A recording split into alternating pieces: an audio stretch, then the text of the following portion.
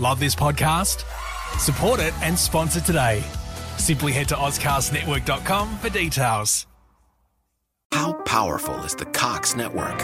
So powerful that one day the internet will let your doctor perform miracles from thousands of miles away. Connecting to remote operating room. Giving a whole new meaning to the term house call. Operation complete. The Cox Network. With gig speeds everywhere. It's internet built for tomorrow, today. Cox, bringing us closer. In Cox serviceable areas, speeds vary and are not guaranteed. Cox terms apply. Other restrictions may apply. That's not a knife. G'day and welcome to Not a Knife, the podcast that is all about culture, unity, reviews and banter. My name is Andrew, and this show is proudly part of the Ozcast Network. It is also recorded on the lands of the Whadjuk people of Perth region, and I want to pay respects to their elders both past and present. So what can you expect from Not a Knife? Well, as I mentioned before, culture, unity, reviews and banter.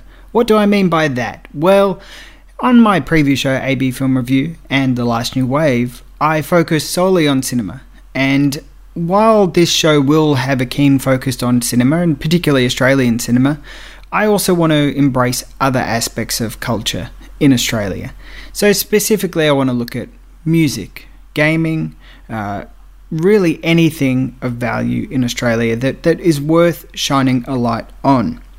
And on top of that, I want to discuss these things with the people who create them. I want to interview them. So really, I just want to sit down and engage with the country that I live in. And I also want to share that opportunity with other people as well, particularly underrepresented voices. So with the new website, which is coming on the 1st of July, thecurb.com.au, that is CURB, that particular website is going to still focus on films, but it's also going to be a platform for other things as well. In particular, I want to be able to provide a platform for Indigenous voices in Australia, because from my perspective at least, and I say this as a white male, which, you know, there is a real shortage of those in media around Australia, I am a little bit sick and tired of hearing from white males, and I want to hear from Indigenous Australians about Australian films, about international films. In particular, I want to hear about Indigenous filmmakers and Indigenous singers as well. They're voices that I'm really interested in. And so if you are an Indigenous person and want to share your voice, please send me an email at thecurbau@gmail.com and hit me up on Facebook or on Twitter, thecurbau. Really appreciate it, and you know, that's something that I really want this particular podcast and the website thecurb.com.au to be an avenue for that to occur. Even if you're not part of the Indigenous community, I still want to hear from you, so do hit me up on Facebook or Twitter or send me an email. And if you're somebody who wants to write about these things that I'm talking about, then please, yes, hit me up, let me know. I would love to read what you have to say, and I would love to be able to provide an avenue for different voices to be shared. So with that out of the way, what will I be discussing on this very first episode of Not a Knife? Well, the films Hereditary, Edie and Tully. And I'll also be replaying an interview that I did for The Last New Wave with director Warwick Thornton about his film Sweet Country, which is now out on streaming as well as hitting Blu-ray and DVD very, very soon. I'll also give you a rundown of what my favourite films of 2018 are so far, and finally wrap up with a bit of a coverage of a singer who I really, really like, who has a new song out which is really fantastic, and that is Puru, and I'll be talking about her a little bit later on. Let's hear the trailer for Hereditary. You okay, Mom? Is there something you want to say? Why would I want to say something so I could watch you sneer at me? I don't ever sneer at you. Oh, sweetie, you don't have to. You get your point across. Then say what you want to say then. Hey, Dad. I tried. Try again, release yourself. Stop. Just say it. Don't you ever raise your voice at me. I am your mother. All I do is worry, and all I get back is that face on your face. So full of disdain and resentment and always so annoyed. Nobody admits anything they've done! Sorry, I know it's irrational. Hereditary is the feature-length debut of writer-director Ari Aster.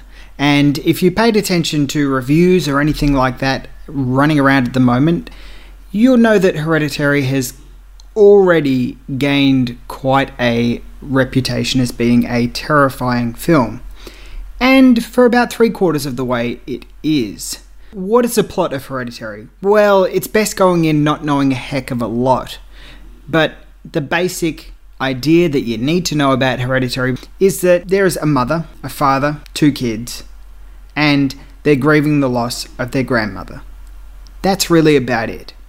And on some level, Hereditary is a film about grief. It is a film that explores what it means to grieve, what it means to go through a mourning process. And it also looks at what death is and how we as people deal with death. Now, understandably, the deaths that occur in Hereditary and the events that occur in Hereditary are maybe a little bit more extreme than your run-of-the-mill day-to-day life.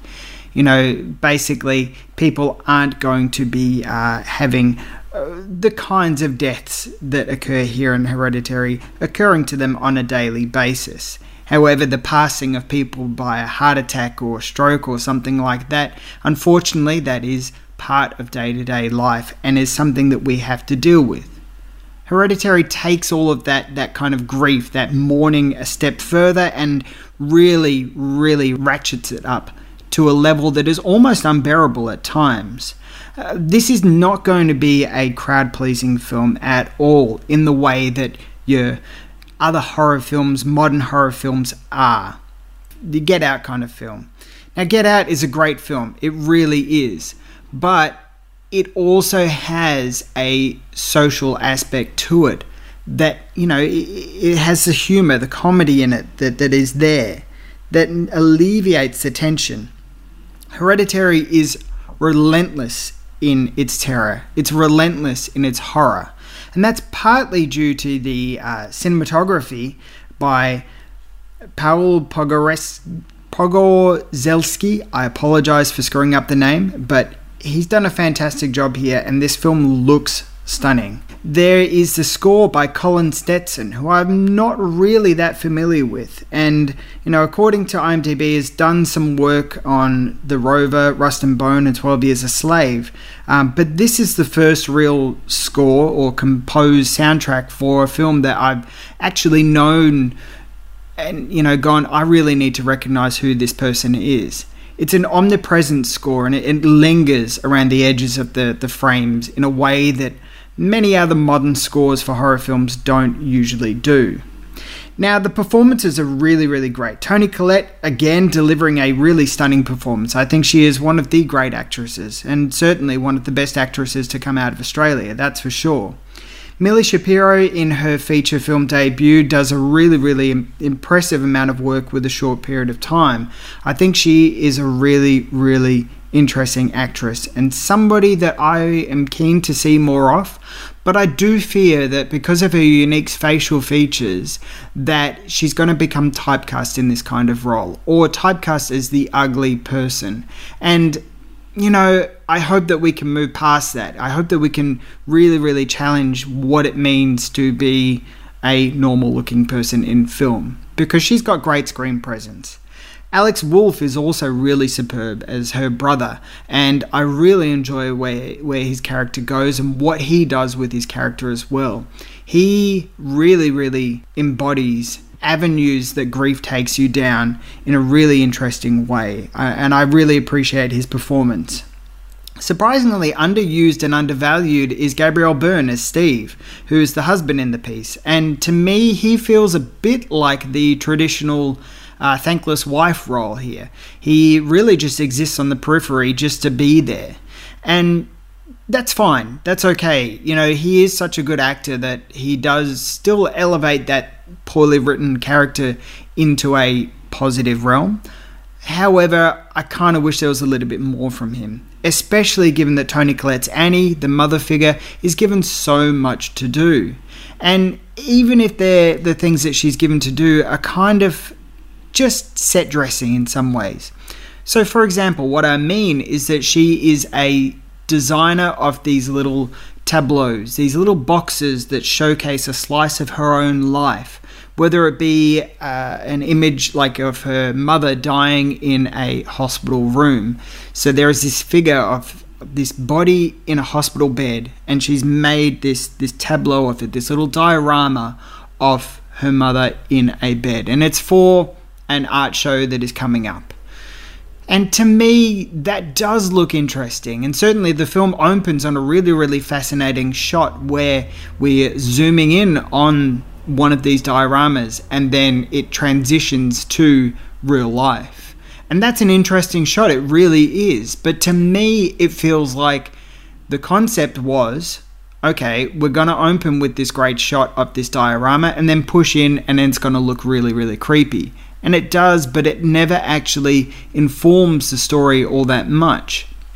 I'm sure that somebody down the line is going to write a in-depth analysis of why the dioramas are there in the film, and certainly without going into spoilers, I could theorize some ideas of why they're in there. But unfortunately, to me, it feels just a touch like somebody who is the first-time director wanting to do something or put something in place just to make it feel that little bit of extra creepiness there, and without fully understanding why they've put it in there. And I think that's the problem with Hereditary. Again, as I said before, it's 3/4 of a great film. But the last act, which is where all of the explanation comes forward, I think that kind of brings the film down a little bit. And so what I mean is that with a horror film or a thriller, you're spending there, expecting all these balls in the air that are there to simply frighten you and make you uneasy and unsure and daunted, really, really off-put, basically. So you're sitting there and you're thinking, oh, I wonder how this is going to end up. I wonder how it's going to end up. And unfortunately for this viewer, me, I gathered about halfway through where it was going to end up. And that's mostly because I've seen other films do similar things and better. And so it's a little bit of a disappointment in that regards. It is still a great film. It feels like it's very entry level. And that's not a slight against it, but it's more the fact that, well, I guess if you're a seasoned horror fan, you've probably seen other films that have done this kind of thing and done it better. In particular, one of the things that I want to be able to do with this particular podcast is that when I'm talking about movies is to recommend a film that is similar to the one that I've just reviewed. So the film that I would recommend if you like Hereditary or didn't like Hereditary, I still recommend going out and seeing A Dark Song, which from my understanding is on Netflix all around the world, so you have it available if you have a Netflix account. It's a really, really superb two-hander horror film that came out last year from the UK.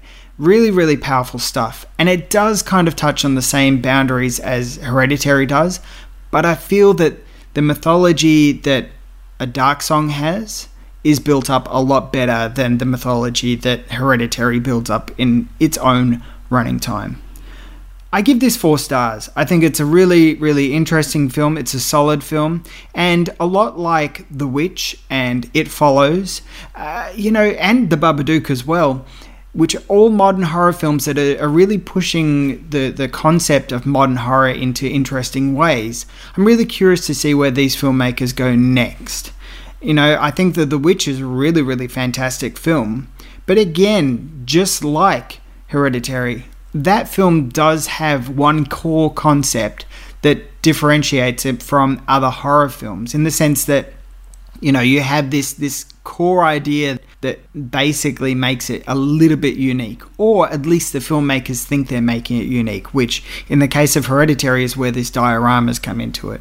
I don't think that's always effective, and that's fine. But I am curious to see where these filmmakers go next. Once they've gotten that first film out of their system, what do they push and challenge us with next? So that's Hereditary. It's out in cinemas right now. I do highly recommend going to see it with a full audience, because some of those tense jump scare moments, well, actually there's not too many jump scares in this film. It's more about this oozing, building tension. They're worthwhile definitely experiencing with a full audience. And for me, there was one particular death which I almost stood up and clapped at, because it is an all-timer, and the outcome of this death is really, really impactful. And the fact that the filmmaker doesn't shy away from what we see in that death is really, really impressive. So I like that, and I applaud that. And the challenges and the risks that he took going into some of these places are really, really impressive. So that whole sequence, and again, I won't spoil. Maybe when I do an end of year episode, I'll touch on it a bit more there. But in that sequence, I think it's one of the best horror sequences of the past few years. I think it's really, really fantastic. It's just unfortunate that the sum of all its parts doesn't add up enough. Oh, and one more thing about Hereditary as well. If sounds or noises from horror films creep you out, just like if you've seen Audition and you hear somebody go to you, "Kiri, Kiri, Kiri," and you start to get a little bit shaky in your ankles. Well, Hereditary has a perfect one for you, with the sound, which when you hear it in the movie and you hear it outside the movie, well... Hear that, Mum? You could do your gardening here. Nancy, I'm letting you know I'm going away for a few days.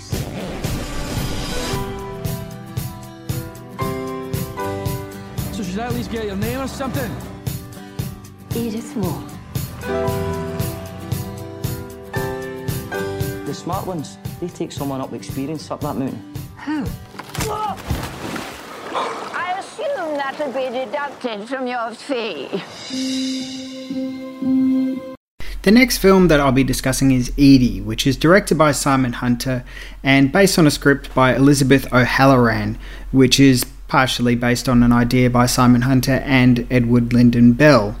Simon Hunter has previously directed a film, Mutant Chronicles, and this could not be further from that particular film. It stars Sheila Hancock as Edie and Kevin Guthrie as Johnny, and Edie is an octogenarian, and her husband has died, and she's at a point in her life where her daughter is going to possibly put her into a retirement home, and Edie, rediscovering some letters that she has from her father long time ago, decides that, hey, a retirement home is not on my cards in the future. I'm going to go and climb a mountain. And so she heads off to Inverness to go and climb a mountain. And that's really about it. This is a very paint-by-the-numbers story in the sense that, I can guarantee that as soon as you hear the synopsis of old woman wants to climb a mountain, well, she's gonna climb a mountain. And for Sheila Hancock, hats off to her, she actually climbed the mountain, which is Mount Sullivan, or Sullivan, Suilven, which is in Scotland. And, hats off to her that she actually did that. It does make the climb itself a powerful part of the film. It's just a real disappointment that everything else is so cookie cutter. Unfortunately, we're given the flimsiest of reasons as to why Edie actually wants to climb the mountain.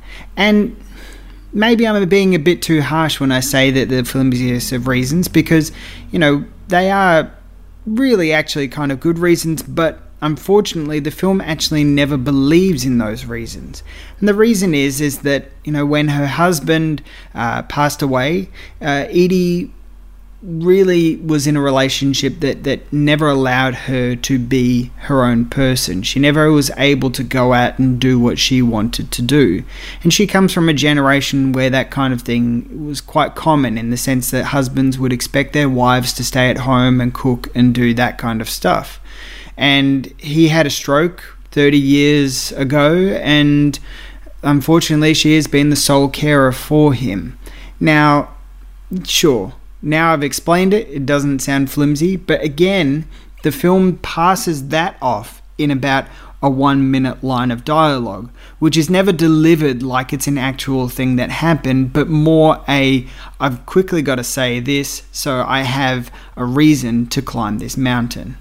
And that's what I fear about these films that are directed at particularly aging audiences, that, you know, they just monopolize on these ideas of, hey, you've wasted your life doing something else or dedicated to somebody else, so therefore you can relate to this. Now, I'm not saying that every single film that is aimed at elderly people does that, but this particular one does.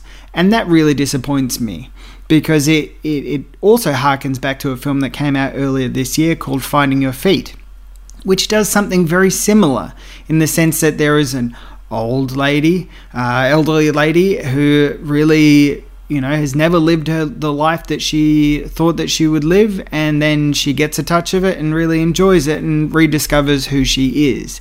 And that seems to be a bit of a running theme in some regards, you know, for these modern films that are directed at a particular audience. And I find that really disappointing, because these are, you know, they're people who deserve more from the films that are directed at them.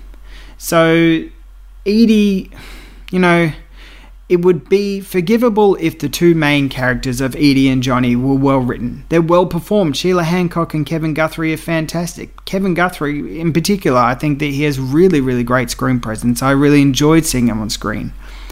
But his relationship in particular with his partner is just so flimsy and boring and pointless. Now, the core aspect of filmmaking, or writing a script even, is that you treat every single character as equal. So even if they're only going to be on screen for 30 seconds, you write them out as a fully fleshed character. Nothing makes you recognize the value of strength in cinema, the value of good writing, the value of good direction, the value of good acting, than watching a weak film. Because all that does is point out the deficiencies that it has when you compare it to something else that is quite good. And the films that come to mind that do this well are films, actually, surprisingly, both by Roger Mitchell, who is a great director, one of the best working British directors today. And the films that come to mind are Venus and The Mother.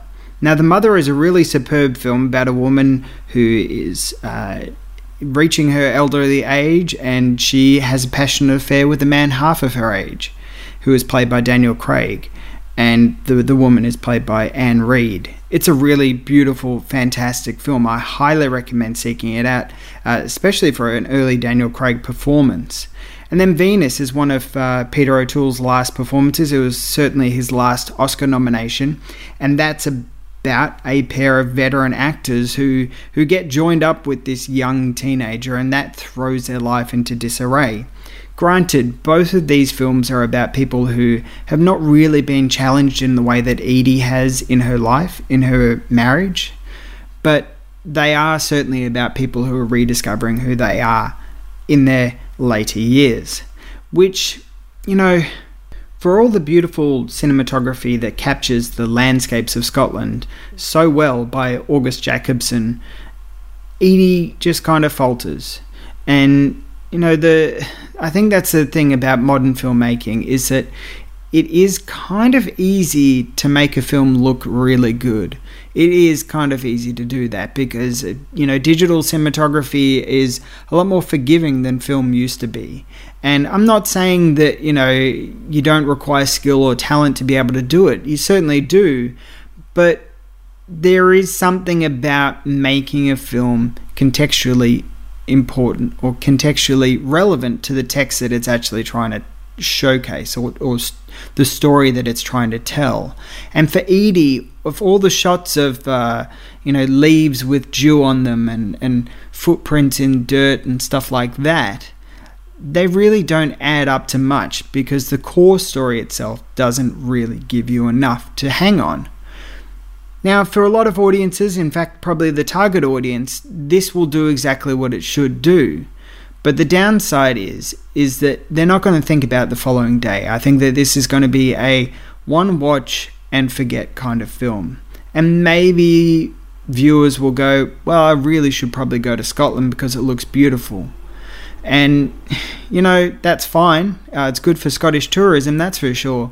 But as this viewer, me, I wish that there was a little bit more. So I can only give it 2.5 stars. And I guess, you know, if there's one notable aspect about Edie is that it makes me want to check out more of Kevin Guthrie's work, because I think he is fantastic here. Hong Kong Confidential, a podcast with Jules Hannaford, is designed to educate and entertain my audience. It's an interview-style show where many topical social issues are discussed and personal stories are shared. The podcast can be inspiring, confronting, harrowing, and at times hilarious. All of the stories have uplifting messages.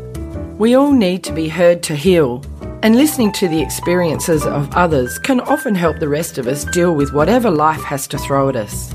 Find Hong Kong Confidential on Ozcast Network at www.ozcastnetwork.com. Hong Kong Confidential is also available on Spotify, iTunes, Stitcher and YouTube, and anywhere that you can find your podcasts. Check out Hong Kong Confidential today. What a night nanny is. They take care of the baby at night so mom and dad can get some sleep. I don't want a stranger in my house. It's like a Lifetime movie where the nanny tries to kill the family and the mom survives and she has to walk with a cane at the end. Get over yourself.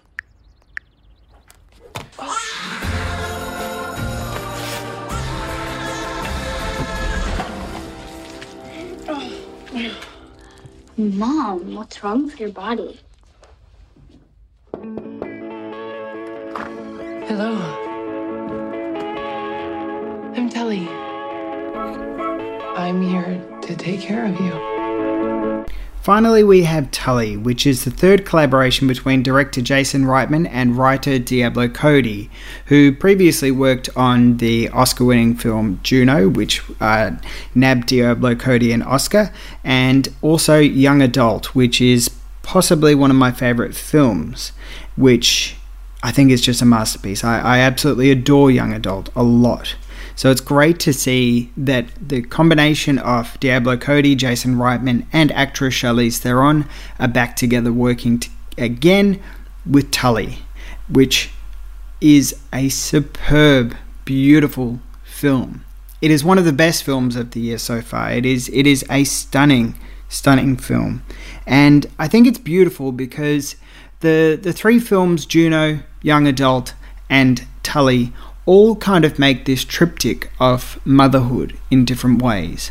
So with Juno, you have Juno recognizing that, hey, maybe even though she could have an abortion, maybe she should put her child up for adoption and then allow somebody else who is less fortunate than she is to be able to have a child and give that child a future.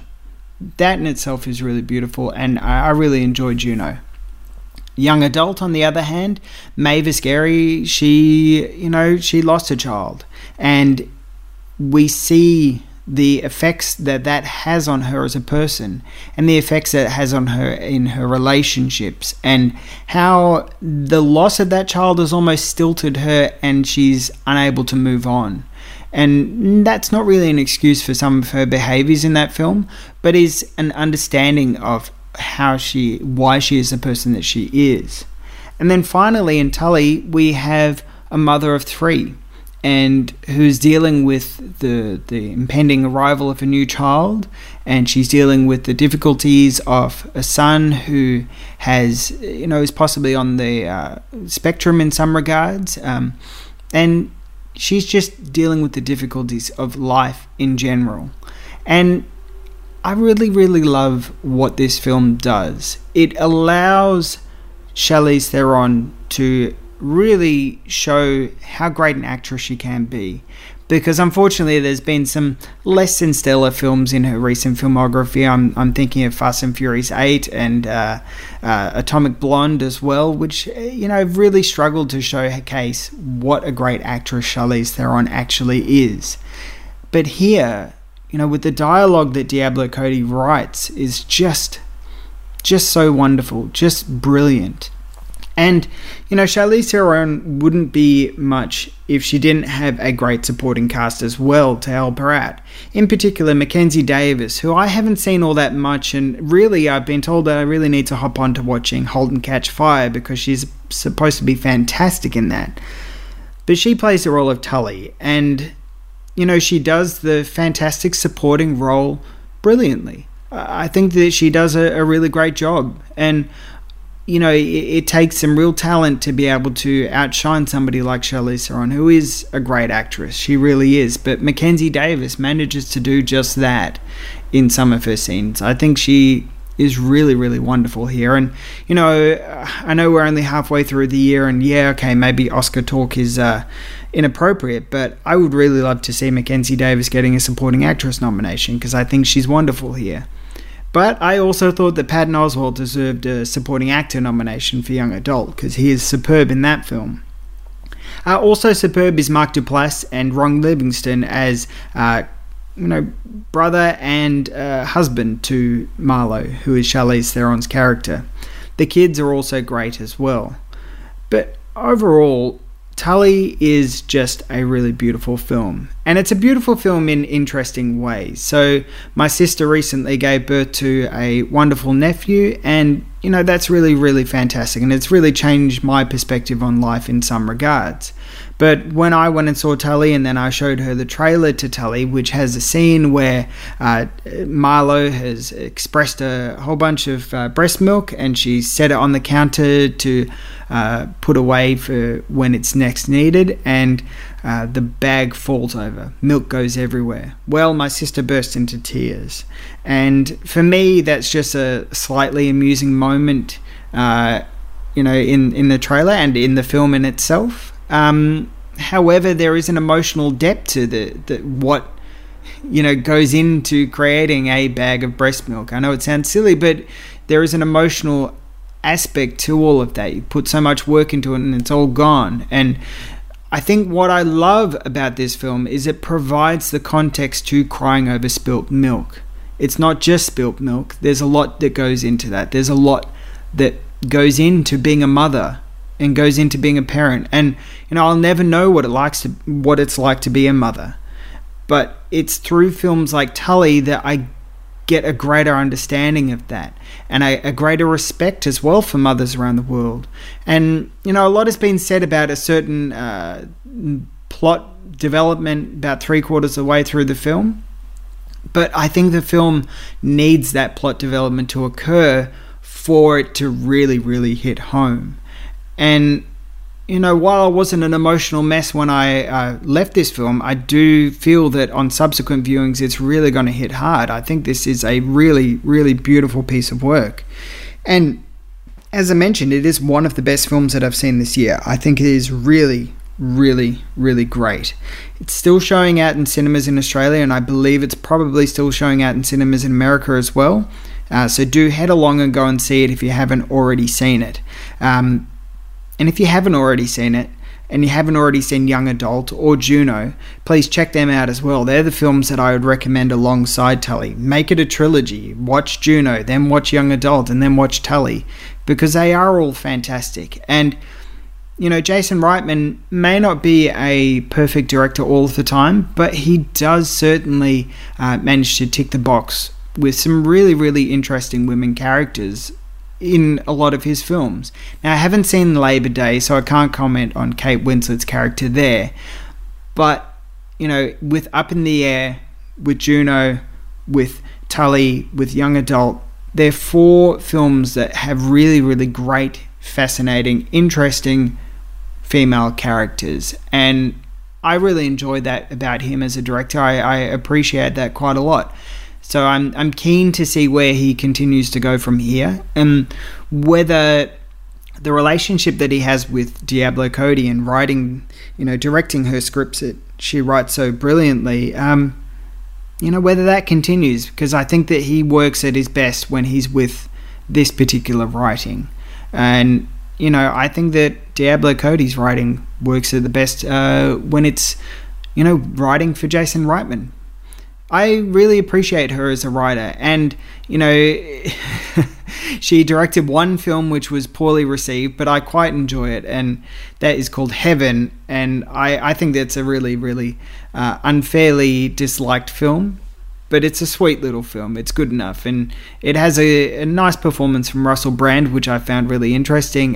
Julianne Hough is also quite good in it too, and Octavia Spencer is also good as well. So if you're feeling super adventurous and don't mind giving a average film a shot, give Heaven a shot, because it's I quite like it.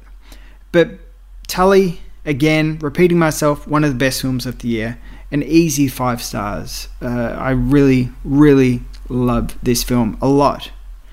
And what else do I love from 2018? Well, 2018 has been a really good year for cinema. It has been some really, really interesting films. And unfortunately, because I'm based in Australia, some of the quirks of living in Australia are that, you know, the films that are big in the previous year in America, or maybe Oscar nominated or whatever, don't always hit until this year. So I always go on Australian film releases, so that's why a film like Phantom Thread or The Shape of Water is on my list of being some of the best films of the year so far. They are both really, really brilliant films, and Phantom Thread, you know, I think it is possibly Paul Thomas Anderson's best film. I know it's a big call. He's done a lot of great work, and, you know, my favourite film of all time is Magnolia, but there's something about Phantom Thread which I think hits so well. The writing, the acting, the directing. It is just a very mature film from an already very mature filmmaker, and it's something that's very different as well. It feels very human. Not saying that his previous films aren't very humanistic, but there's something that is really, really, really human about Phantom Thread. And maybe it's Daniel Day-Lewis's great performance, but I think it's possibly Vicky Krieps, who is just stunning in that film. So that's one of the best films of the year so far. Also Tully, which I've already mentioned, and Sweet Country, which is going to be my favourite film of 2018. There is simply no doubt about it. It is a masterpiece of cinema. Warwick Thornton is one of the great directors that Australia has got. He's done 2 previous films, We Don't Need a Map, which is a great documentary. I highly recommend seeking that out. And Samson and Delilah from all that time ago, way back in 2009. And I'll play the interview that I did with Warwick Thornton in a moment, and you'll hear why there was a bit of a delay in between Samson and Delilah and Sweet Country. But there's something so really important about Sweet Country. We don't see this kind of story told from an Indigenous perspective all that often, and that's heartbreaking. You know, we really, really should see this kind of story told. We really need to see these stories explored, not from a white man's perspective, but from somebody who has lived with the history of the injustices that have occurred on the First Nations of Australia. And you see that through every centimetre, through every second of Sweet Country. A few other films which I really like as well. Love, Simon, I thought was really lovely and really good, so I recommend seeking that out. And another film as well which is really kind of difficult to see because of distribution. It's not going to be screening in a cinema near you, but if you're in Melbourne, it will be screening at ACME, and if you're in Perth when Revelation Film Festival is on, then it is one of the films that is screening at Revelation Film Festival. Mark my words, this session that is screening at Revelation will sell out, so get a ticket. And that is the film Terra Nullius. Goes for under an hour. It's directed by Soda Jerk. It is a superb film. And it's a film which I probably think that it does pay to have some understanding or knowledge of Australian cinema. It does pay to have an appreciation for Australian cinema when you go in to see it, because moments like where the characters from Lucky Miles appear on the beach, the footage of that is interspliced with the climax of Romper Stomper. So Pando is getting beaten to, oblivion in the surf as the refugees in Lucky Miles are climbing up on the beach. And that's the first thing that they see in the context of Terra Nullius. Pauline Hanson is spliced into footage of Mad Max as well, which is really, really quite darkly amusing. Terra Nullius is a really great film, and I'm glad that it exists because it's really punk rock kind of explosion onto the scene, and I hope that in some ways people get to see it a lot more than being restricted to seeing it in Melbourne or at festivals, because I think this is a really, really superb film and just one of the best films of the year. So they're what I've really enjoyed in 2018. Please let me know what you've enjoyed in 2018. Head over to Twitter, let me know, The Curb AU. Hit me up there, let me know. Also, head over to Facebook. The Facebook page isn't active yet, but that doesn't mean you can't like it. The Curb AU. Head over there, hit a like. Let me know what your favourite films are of the year so far. Let's listen to a little bit of the trailer for Sweet Country, and we'll be back with the interview that I did earlier this year with director Warwick Thornton. Where have you been? He tied me up. What? You mean he chained you up? What'd you do? Nothing. You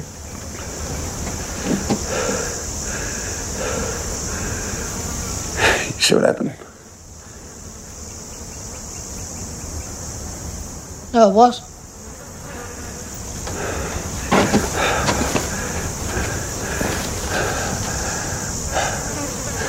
Don't make Harry March is dead. Who's shot? Shot in the head. Did you see it? No. That black fella Sam killed him. You see it happen?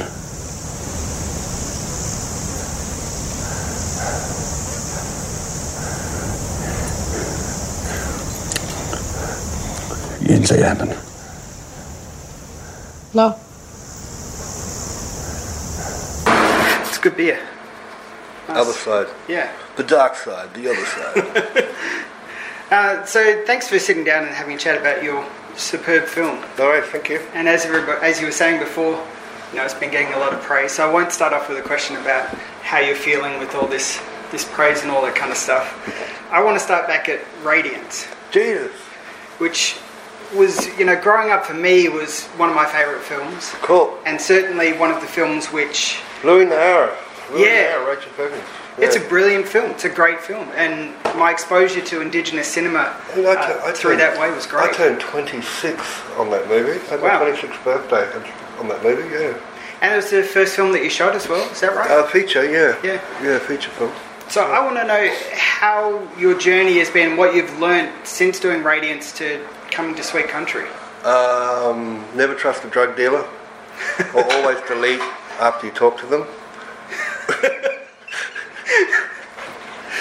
I don't know, yeah. What have I learned? God, that story is everything. That's the real truth of it. Yeah. If you don't have a good story, don't expect anything to, it still might get made, but don't expect longevity or, Sure. It's about story. It's about, that's the most empowering thing. And, a good idea isn't enough. Yeah. It needs to be whole. Yeah. And you need to have a fire inside you to make it a real reason for being. A reason that's more than ego or finance. It needs to be, what can I do to help society, and change or look or think. I think they're really important things, And because we don't get access to the screen very often, and I find that it's not a right. The screen, as a director, it's not a right. So what do you mean by it's not a right?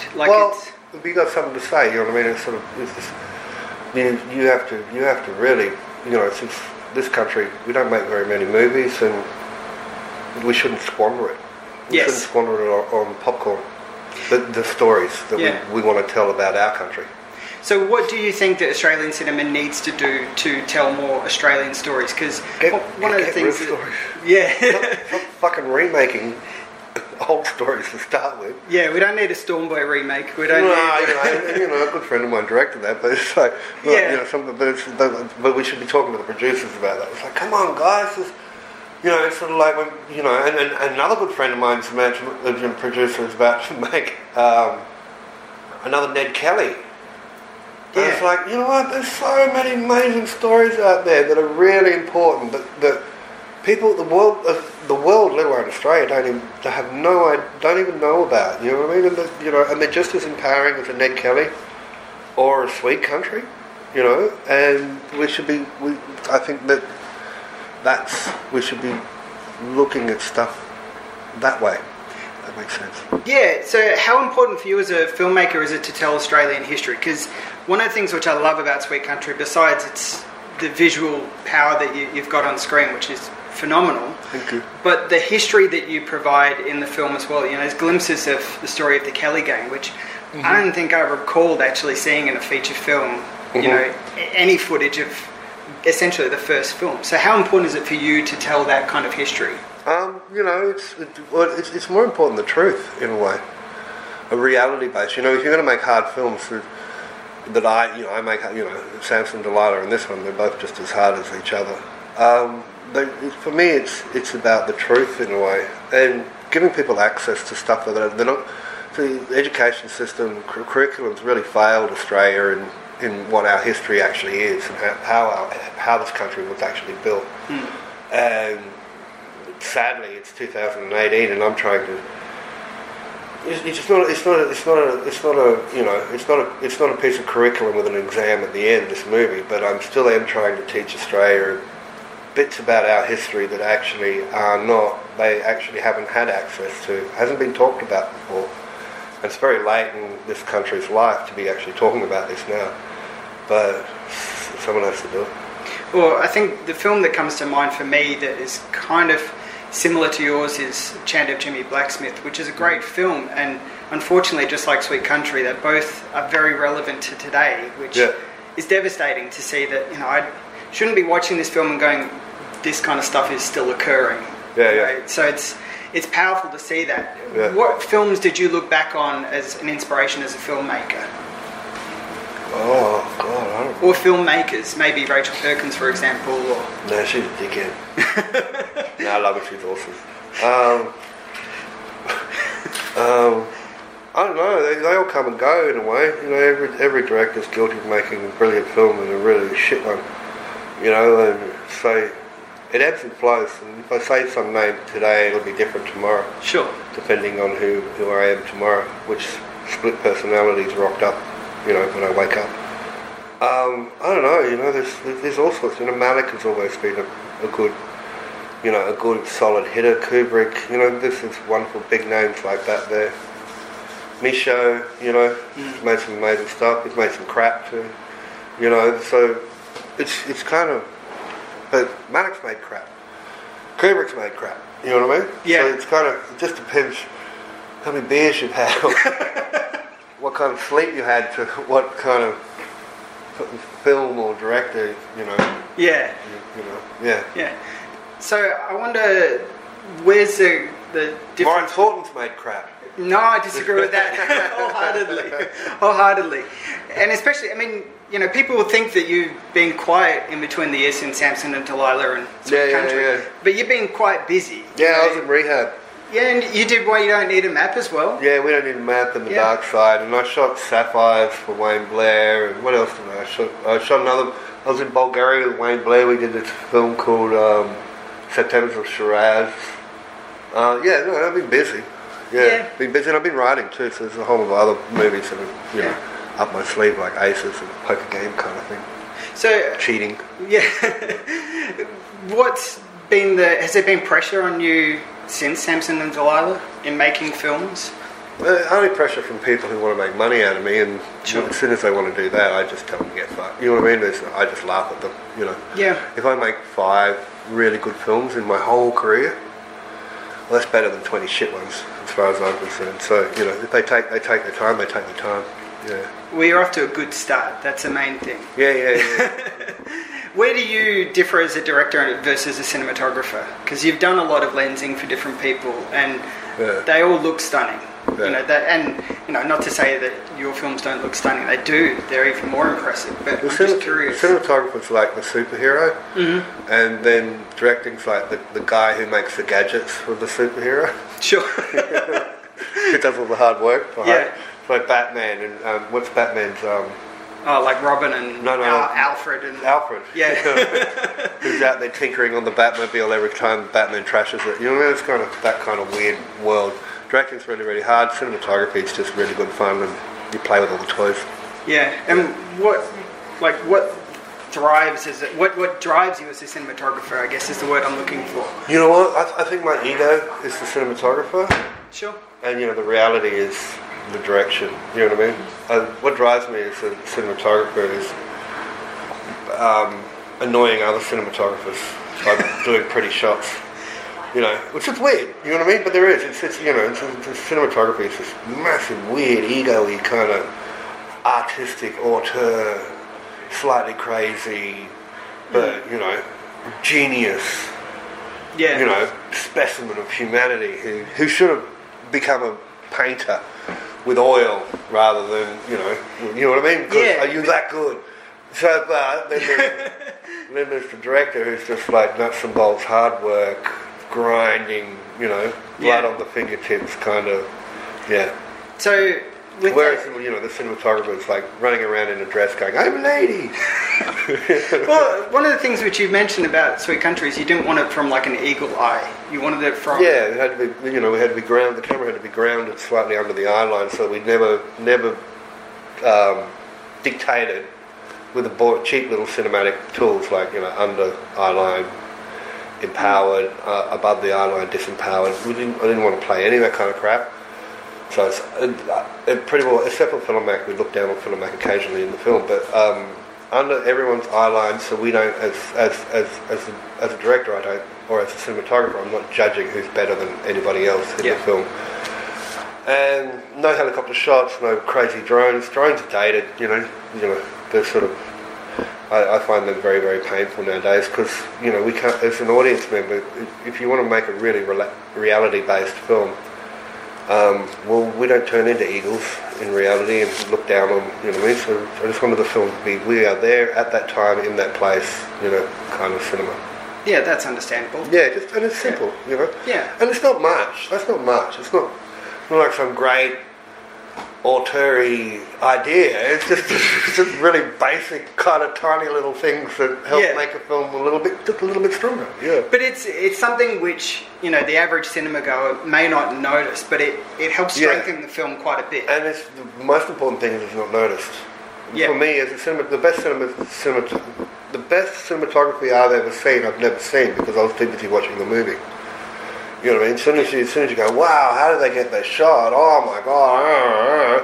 Well, suddenly as an audience member, I'm out of the film. I'm not in the film. I'm not in the story anymore. I'm back in the cinema sitting next to, the guy with the popcorn. That's it. And that's bad cinematography, when it's that, when it is the ego, auteur, I'm a lady kind of in a dress kind of work thought and ego. Well, it's got to be hot out in a dress in the middle of the desert and stuff like that as well. No, absolutely. Why can't men wear dresses? That's ridiculous. It's perfectly fine. It's the hottest country in the world.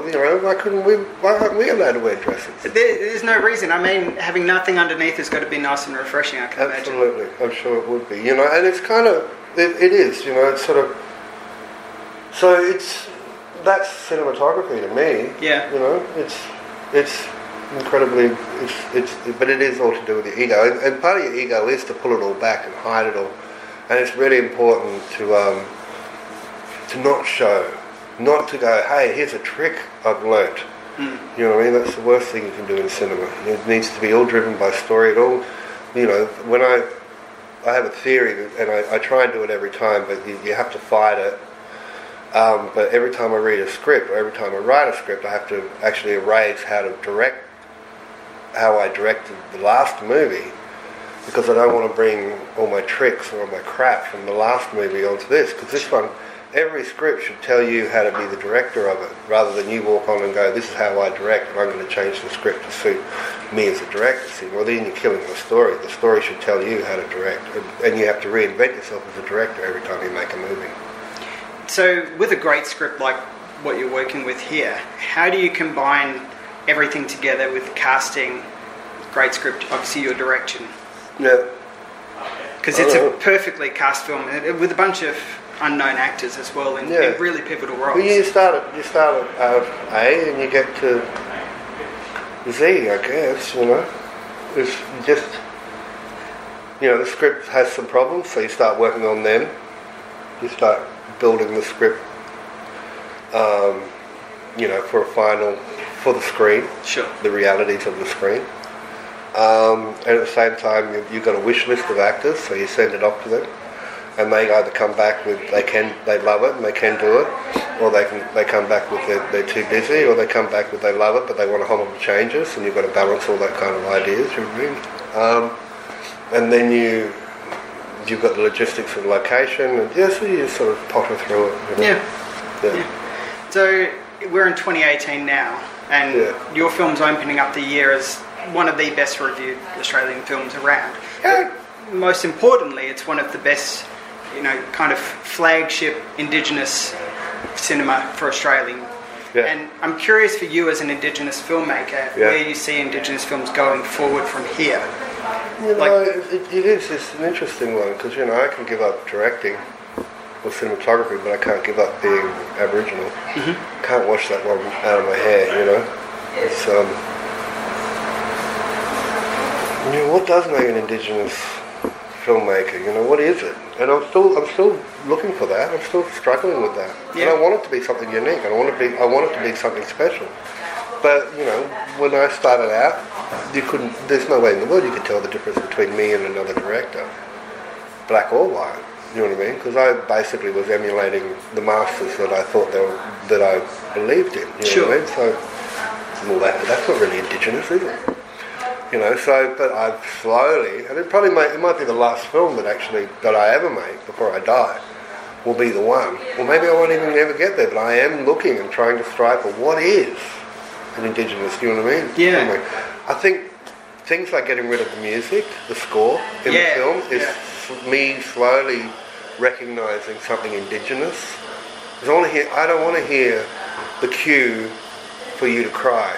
I don't want to create that cue. I want you to cry on your own merits of what you believe as an audience member is cryable in this movie. I don't want to put that cue in there. I want you to listen to the most amazing soundtrack in the world, which is the desert. Yeah. And the sound of the wind in the pines, and the crunch of the foot on the sand, and the cricket. You know, that's what I want, and maybe that's where this Indigenous director is coming from, is that the sound of the desert and that connection that you're making when you're watching the movie is much more important than 100 violins. So that's maybe where I'm starting to learn to become what is an Indigenous filmmaker. Yeah. But there should be more than that. But you know what I mean? So, but is that what it is?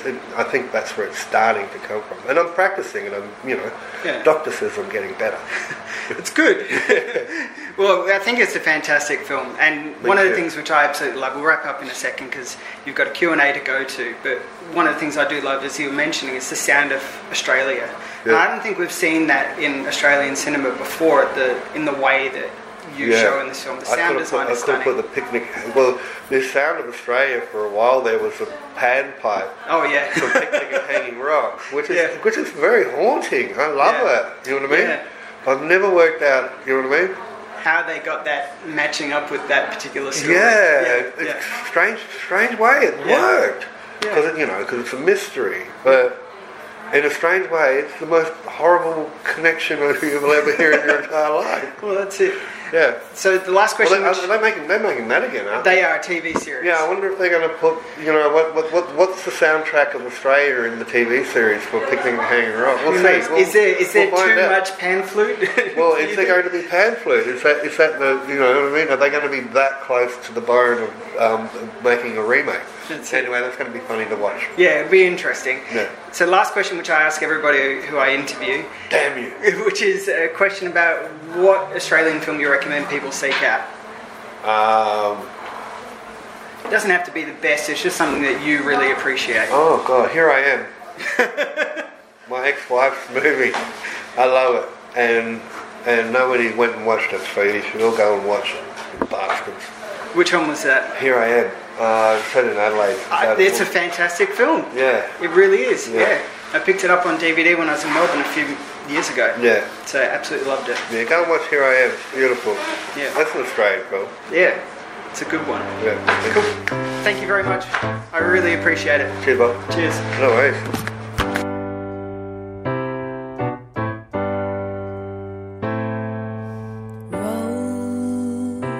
Roll up your sleeves and face the face that's looking right back at me. It's easier to leave. It's easier to fake it.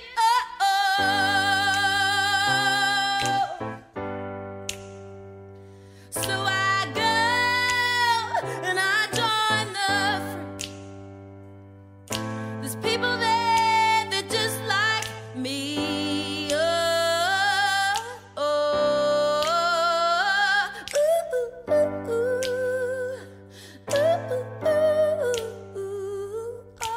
Everything's gonna be alright. Everything is gonna be alright. That voice you hear right there is Kira Puru as she sang the opening to Earth Boy's cover of Meg Mac's Roll Up Your Sleeves on Triple J a few years ago. She really has one heck of a stunning voice, and she's my artist highlight this week. I think that she is really somebody who will blow your socks off. I've heard her live a couple of times and I've always appreciated her, but she's never really struck out on her own. She had a song a while ago called Tension, which is really good, really fantastic song. Highly recommend seeking that out if you haven't heard it before. On top of that, she's also done guest vocals on Paul Kelly's The Merry Soul Sessions album, which is a really great album, as well as Earth Boy's last album too, which is really fantastic. And as mentioned, she did a guest spot on Roll Up Your Sleeves, as well as Daughter of the Light, which is beautiful song. Kira is an Indigenous singer from Cardiff in New South Wales and is part of the LGBTQI community as well. And I absolutely love her voice, and I think you're going to love her voice with her new single, which is Molotov. I won't play the whole song. I highly recommend you head over to her website, which is... I'll stick a link in the show notes, but basically if you do a search for Kira Puru, Kirapuru, you'll be able to find it right there and buy it. You know, subscribe to whatever you need to subscribe to make sure some money goes back to her. But listen to this song. It is a killer track. Rolling through the front door, 6 drinks in. Point me at the dance floor, throw me in. I'm a Molotov. I'm a la-di-dub. I'm a Molotov. I'ma get this whole party out. Watch me now. I'm a Molotov. So that is the voice of Kira Puru. Her song Molotov is a killer track. It's been on repeat on my music player for the past week or so. I've absolutely loved it, and I cannot wait to hear her full album whenever that hits. Apparently it's going to be sometime either the end of this year or beginning of 2019. I keep on thinking it's 2017. But yeah, I love it. I absolutely love it. And then go and pick up Tension as well if you like what you heard too. And listen to her. And if you have a radio station that you can request songs for, request Molotov, because it's good. You'll like it. I like it. And that's the main thing. And I hope you like this show. This has been the first episode of Not a Knife. I don't know if they're all going to be about this long, but it all depends on what I want to talk about and who I get to talk to and stuff like that. I've got some really interesting interviews coming up. Had a great chat with Clayton Jacobson, who directed Kenny and his new film Brother's Nest, which is a really superb film. Highly recommend heading along to go and see that when it hits screens in Australia on June 21st. I'll have the interview up sometime next week, along with a review of that and Jurassic World Fallen Kingdom too. So that's coming up on the future Grapevine.